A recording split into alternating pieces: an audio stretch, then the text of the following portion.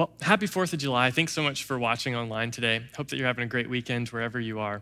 And after this message, be sure to stick around for the fireworks at the end. Today, we're looking at one of the most famous stories in the world, and it's found in Luke chapter 15. Before we look at the story, I want to tell you the setting for why Jesus told this story, and it's found in Luke chapter 15, verse 1. It says, all the tax collectors and sinners were approaching to listen to him. That's to Jesus. And the Pharisees and scribes were complaining. This man welcomes sinners and eats with them. So Jesus is teaching like he would normally do, and the crowd that he's attracting is a group of tax collectors and sinners. And like Pastor Zeb talked about last week, tax collectors were notorious sinners. They were notoriously corrupt for being people that you could not trust. And so, in general, Jewish people hated tax collectors. And so tax collectors are rebellious sinners. They've turned their back on God and their family and all the ideals that they were raised with. And yet, they're coming to listen to Jesus. Jesus had nothing in common with them, really. I mean, Jesus is this moral, upright teacher who's teaching the way of God. And these people who have turned their back on God want to be around him to listen. That's kind of interesting. And the Pharisees, who are like Jesus and religious and follow God's laws and take God seriously, they can't understand why Jesus is welcoming the tax collectors and the sinners and even eating with them. And to eat with someone was just a huge sign of association in their culture. And so they can't figure that out because in their minds, God likes people like us. And so Jesus, if you're from God, if you're supposed to be representing God on the earth, if you're supposed to be proclaiming the way of God on the earth, then why are you welcoming people like them? They can't figure that out. And so Jesus, in order to explain it to them, in order to resolve their question, he tells 3 stories. These 3 stories are designed to illustrate God's heart for people. The first story goes like this. Jesus says, there's a man who's got 100 sheep, and one of those 100 sheep goes missing. So what does the man do? Does he just say, well, at least we still got 99 and we'll just count our losses? No. Instead, he leaves the 99 and he goes after the one. And when he finds that one lost sheep, he brings it back and he throws a big party and he celebrates. And Jesus says, in the same way, there's more rejoicing in heaven over one sinner who repents than over 99 righteous persons who didn't need to repent. Then he tells a second story. He says, let's say there's a woman who has 10 very valuable coins, and she loses one somewhere in her house. What does she do? Does she just say, well, at least we still got 9 coins? No. She turns on the lights and she sweeps the whole house and she looks under everything until she finds the one lost coin. And when she finds that coin, she calls her neighbors and she's like, hey, I had lost this, but I found it. And she invites people over to celebrate. And Jesus says, in the same way, that's what it's like in heaven when a sinner repents. And then Jesus tells the third story. And the third story is the most famous story. This story is often called the prodigal son or the story of the lost son. But it's actually a story about 2 sons. Here's how the story goes. Luke chapter 15, verse 11. Jesus also said, a man had 2 sons. The younger of them said to his father, Father, give me the share of the estate I have coming to me. So he distributed the assets to them. There's this man, he's got 2 sons, and the younger son comes and says, Dad, I know that you're going to give me a bunch of stuff once you die, all right? In your will, I'm supposed to get, a third of your stuff, and my brother's going to get 2/3 because he's older than me, so he gets twice as much as me. But here's the deal. I would rather have that stuff now. So could you divide the inheritance with me and give me what's coming to me when you die? And in this particular culture, this would have been a super disrespectful request. Essentially, what the son is saying is, Dad, I care more about what you can give me than I care about you. You're worth more to me dead than alive, is essentially what this son is asking for. He's like, look, if you would hurry up and die, my life would actually be better. But since that's super cruel to wish for and, plot for, why don't you just give me my stuff now? And even though this is a super disrespectful request, this father grants his request. He goes through the process of dividing up his stuff. Maybe that required selling some property, and he takes the cash that would have belonged to the younger son, and he gives it to him. And here's what the younger son does. Verse 13. Not many days later, so it doesn't take long for the younger son to get the cash, and he gathered all he had, and he traveled to a distant country where he squandered his estate in foolish living. So this younger son takes the cash, and then he moves to a distant country. He's going to go explore the world. He's going to go discover himself. He's going to go find out who he really was meant to be. And he's got all this cash to do it. And so he moves away. And he squanders all of his dad's money. And it says he squanders it in foolish living. And you can kind of fill in the blanks here, but the implication is he's partying, he's drinking, he's gambling. Maybe there's some prostitutes involved. He's living it up in the city. Pretty soon, it's all gone. Verse 14.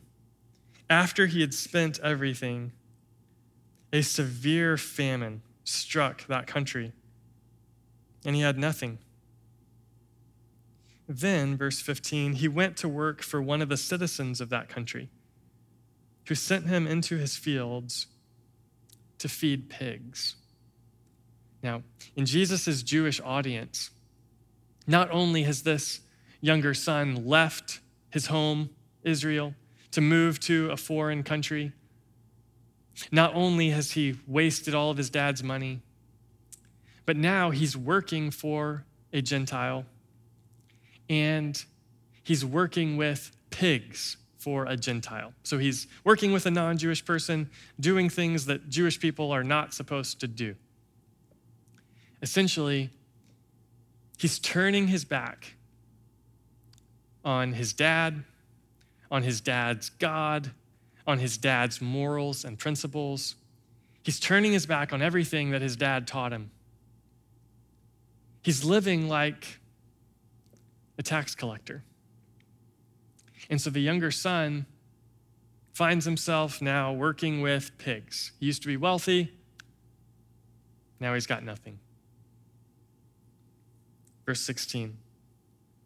He longed to eat his fill from the pods that the pigs were eating, but no one would give him anything. Now, you don't even have to understand, Jewish culture to know that's pretty low, right? Like, if you reach that point in your life, things are not going well. If you're working with pigs and you're like, I just really wish I could have some of their food, and you're not even allowed to eat that, it's pretty rough circumstances, right? And so while he's experiencing that, something happens. It says in verse 17 that when he came to his senses, when he started to think more clearly, he said to himself, "How many of my father's hired workers have more than enough food? And here I am dying of hunger." It's like he reaches this moment where he moves outside of himself and he sees his situation. He's got some perspective and he's like, what am I even doing with my life? Even the people who work for my dad have it better than this. And I used to be a son in the house. Not just a servant, but a son. And so, here's what I'm going to do. Verse 18. I'll get up, I'll go to my father, and I'll say to him, Father, I have sinned against heaven and in your sight. I'm no longer worthy to be called your son. Make me like one of your hired workers. So he got up and went to his father. And while he's walking on the road, he's got this speech that he's prepared. Okay, Father, I've sinned against heaven, okay? That's important to say that. And I've also sinned against you. Make sure I include that. And I'm not even worthy to be your son anymore. Make sure you get that part right. I'm not even worthy to be your son anymore. Should I say it like that? He's rehearsing this speech. Have you ever rehearsed a speech like this? Maybe you're driving home and you've got to have a difficult conversation with your spouse.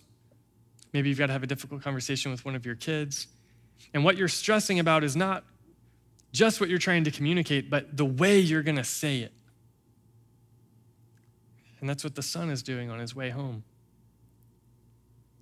He's wanting to make sure he gets it just right because isn't it true that so many times, whether or not we're accepted after we've messed up is based on how well we promise to do in the future? Whether or not we're accepted is based on how well we promise to perform. And so he's trying his best to get this right. But while the son was still a long way off, his father saw him and was filled with compassion. That means that when his father saw him a long way off in the distance, his father didn't have judgment for him. His father didn't say, all right, we got to take the belt off and, his father didn't have resentment. Instead, he had compassion. His heart moved. His heart longed for his son. And so he ran. He threw his arms around his neck and kissed him.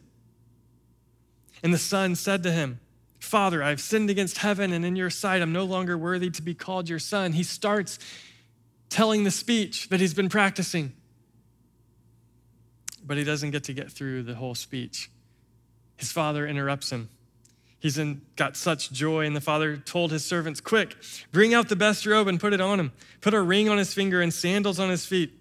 Then bring the fattened calf and slaughter it, and let's celebrate with a feast. Because this son of mine was dead and is alive again. He was lost and is found. So they began to celebrate. And the son can't believe it. I mean, he's got the robe on, so that's representing honor in the family. He's got the ring on, which represents power. He's got the sandals on. He's got privilege now. And they're even going to kill the fattened calf, which you only did like once a year maybe. And it was only for a huge occasion, the biggest feast you can imagine. It was different than us. You don't get to just go eat filet mignon all the time in their culture. And they're doing it tonight though. Why? The father says, because this son of mine, we thought he was dead. He was left for dead, but he's alive again. He was lost, but now he's found. And that's the principle of the story. That's the principle of these three stories. Why was Jesus hanging out with tax collectors and sinners? Why was he welcoming them? Because God celebrates when the lost are found. God celebrates when the lost are found. And so we've got to celebrate. This son of mine who was dead, he's alive. The son of mine who was lost, he's found. And so kill the calf, man. Let's have steak tonight. Cancel your plans. We've got a party to throw. God celebrates when the lost are found. And the son, he is humbled by this. And so he gets to enjoy the party. But that's when we remember that this is not a story just about one son. It's a story about two sons. Verse 25. Now, his older son, we haven't met him yet. But where is he when all this is taking place? It says the older son was in the field. In other words, while the younger son was off in a distant country, working for a Gentile and working with pigs, while the younger son was off wasting all the family money, dishonoring his dad and his family heritage, disrespecting God, here was the older son doing exactly what he should have been doing.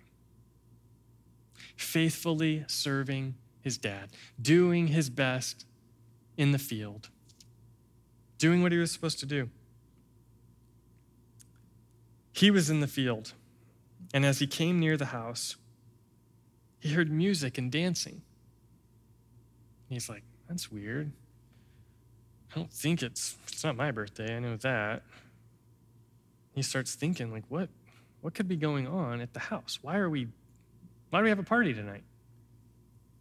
So he summoned one of the servants. Hey, come here. And questioning what these things meant. Hey, what's going on? Why is there music? Verse 27. Your brother is here, he told him. And your father has slaughtered the fattened calf because he has him back safe and sound. Have you ever received news that kind of caught you off guard? Have you ever found out people were planning something and you didn't know about it and you're like, well, And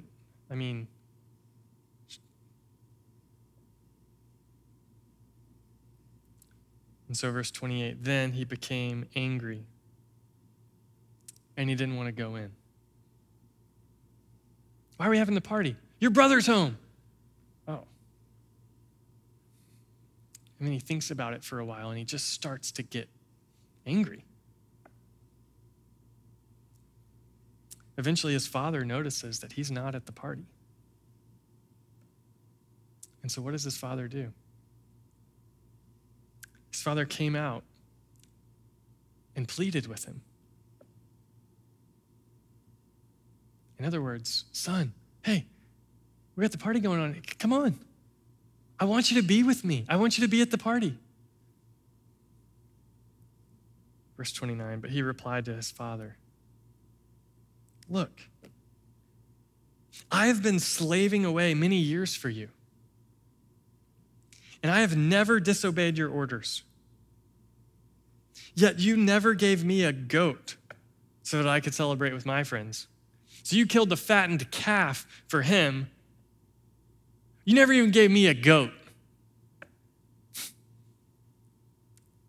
But when this son of yours came, who has devoured your assets with prostitutes, you slaughtered the fattened calf for him. Do you see what he's saying? Do you kind of resonate with this maybe even? Like, he's been completely rebellious. This entitled little brat who made you divide all of your stuff up, who wanted nothing to do with you. He moved to the city, he took your money, and he jumped into the deep end. And as soon as he comes home, you just welcome him back and kill the fattened calf? And here I have been. And I've been slaving away. I've been acting like your servant, not even your son. You've treated me more like a servant than a son. You see the anger.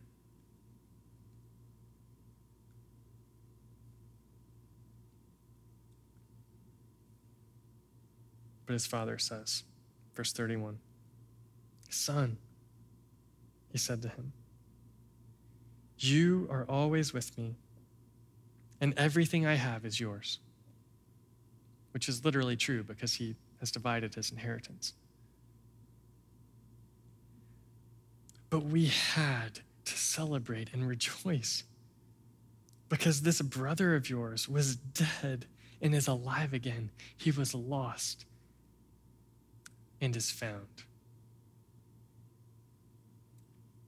And so the story ends with the father and the older son outside of the party.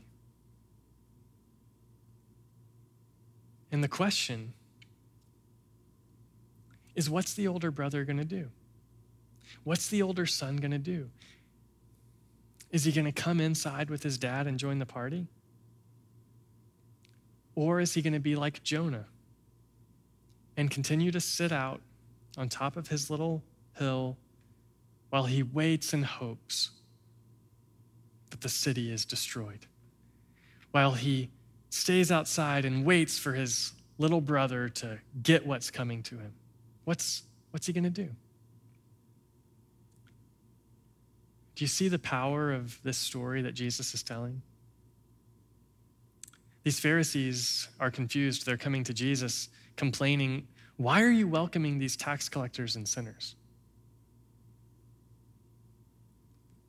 Jesus is showing them because, look, what God celebrates is when the lost are found.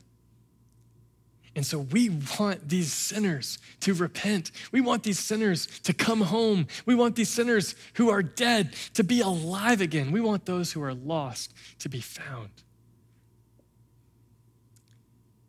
And Jesus now comes to the Pharisees with this question. Hey, so listen. Do you want to be part of the party?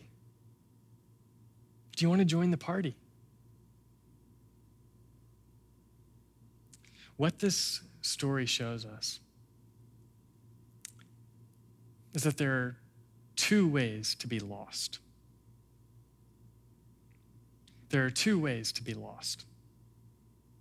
You can be a rebellious sinner and be distant from your Father, or you can be a religious sinner and be distant from your Father. Both of them can separate themselves from God. This idea is not original with me. There's a book called The Prodigal God by Tim Keller where he makes this point, that a lot of times we tend to think about sinners as if it's just the rebellious types.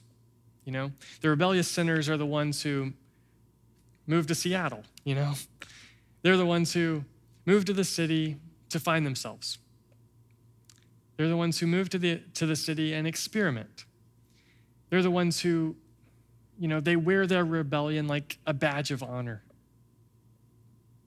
Those are the rebellious sinners. They're separated from God. They're distant from the Father because they've disrespected him. They don't care about what he thinks. They don't care about his ideals. They think that they can find life by themselves. They think they're wiser than him. They think they know better than God and their parents and the government and whoever, you know? They know better than everybody. And so they turn their back on morals and principles, and they're rebellious sinners. And there are also religious sinners.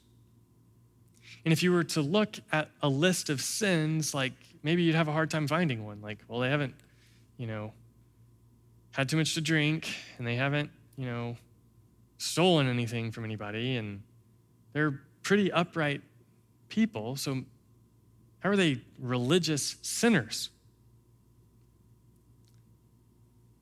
And what Tim Keller points out in his book is that religious sinners are people who have done all of the right things, but for all of the wrong reasons. They're people who have stayed, while the rebellious sinners ran away, the religious sinners stayed. They did their duty. They did what they were supposed to do. But not because they loved their Father. Not because they loved God, not because they just wanted to please God, but because maybe they just felt obligated. Maybe they just, you were born, you're the kind of person, you follow the rules, you keep the rules. You've done the right thing, you do what's asked of you, you're responsible.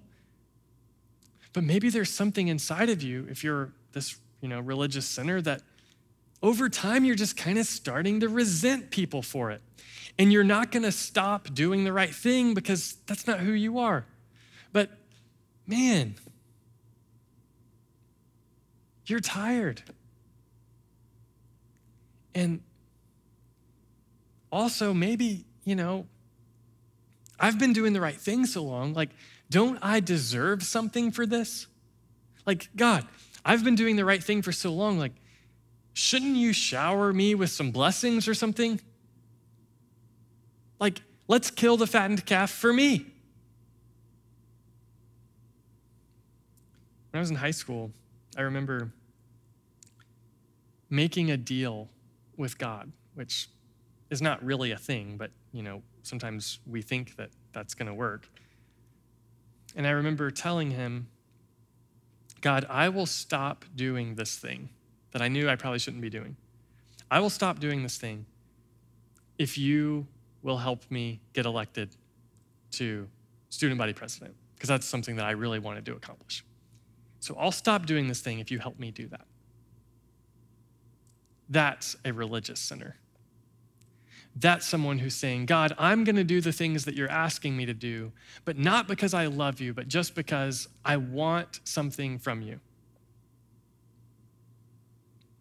And Jesus says, you're lost. You're distant from your Father in that case. There's two ways to be lost. You can be a rebellious sinner or a religious sinner, but there's only one way to be found. And that is to repent.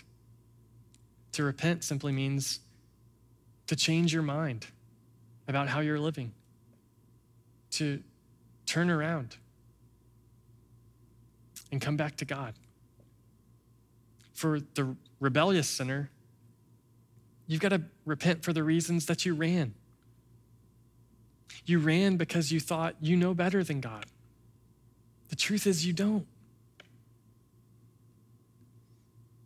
You ran because you thought that God was just this mean, evil, coercive deity who was trying to, ruin your life, and he's not.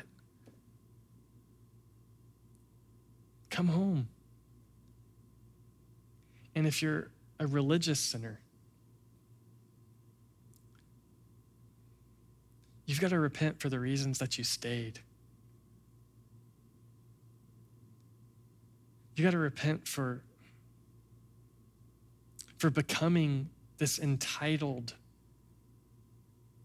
person of morality who expects now that because I've done this, God should. And because I did this, God will you. And repent of that. And this is the point of the story. That God's heart is not for the tax collectors and against the Pharisees. And it's not against the Pharisees and for the tax collectors. Did I say the same one? He's not excluding one group or the other. It's not like, well, God loves the younger son who rebels and God's really irritated with the older son. Or God loves the older son who stays, but he's really irritated with the younger son who runs. The point is, look, both of you, come to your senses. You who are far from God, come to your senses. Recognize there is more life to be had. Come eat the bread of life. Stop eating out of the pig's trough. Come. Stop drinking out of this broken well with polluted water and come to the fountain of living water and drink. If you're overcome with guilt, stop running. If you know that you're on a path that is not working out for you, stop running and come home. Come back to your Father. He's not just waiting for you. He has sent his Son, Jesus, to come and save you. And the fact that you're even watching this message is maybe one of the ways in which Jesus has hunted you down. And he pleads with you. Come home. Come on. Let's go back to Dad's house. So if you're a rebellious sinner who's been running, come to your senses and come home. There's grace for you. There's a party waiting for you. And if you're a religious sinner, if you've been doing all the right things but for all the wrong reasons, if you're tempted to look down on so many other types of people, then God's invitation to you is the same. It's, hey, come join the party. Come join the party. Come be a part of the party where we give people good things that they don't deserve. You cannot enter God's party based on what you've done to earn it. Instead, entrance into this party is based on things that are dead coming back to life, things that are lost being found. Recognize that even in your moral conformity, you've been distant from your Father. Even in all of your moral conformity, you are still a sinner who needs a Savior. And God also has grace for you. He has sent his Son, Jesus, not just for the rebellious types, but even for you, the religious types.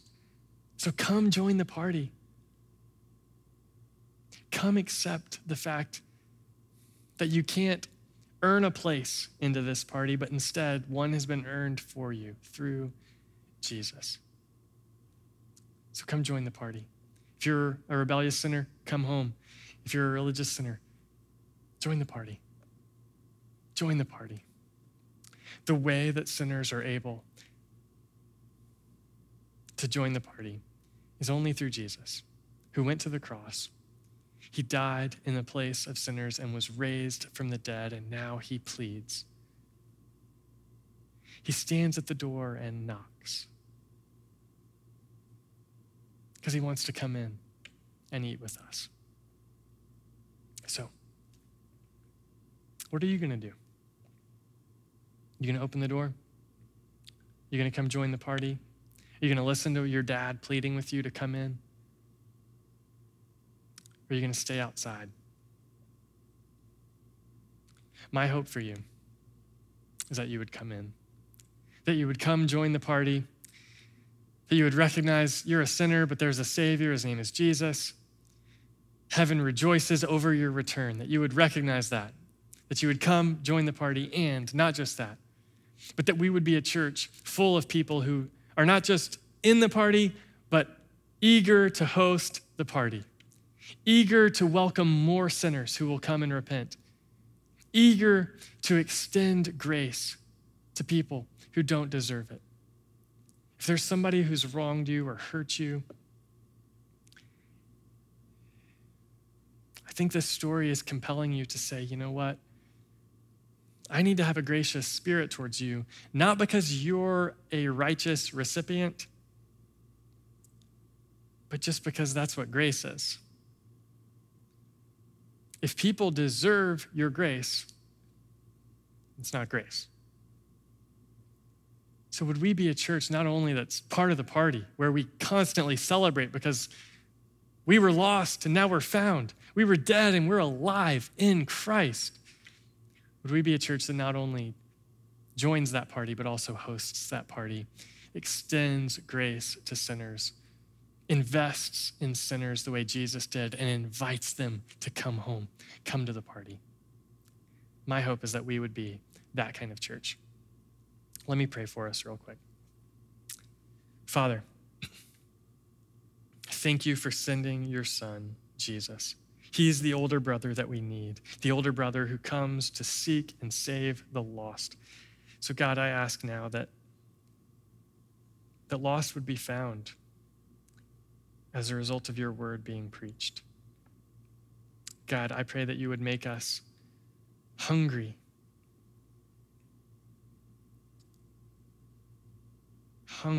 spiritually, that we would come to our senses and realize there is food that can sustain and nourish our hearts, and it's found only in Jesus. And would we come and would we feast on him?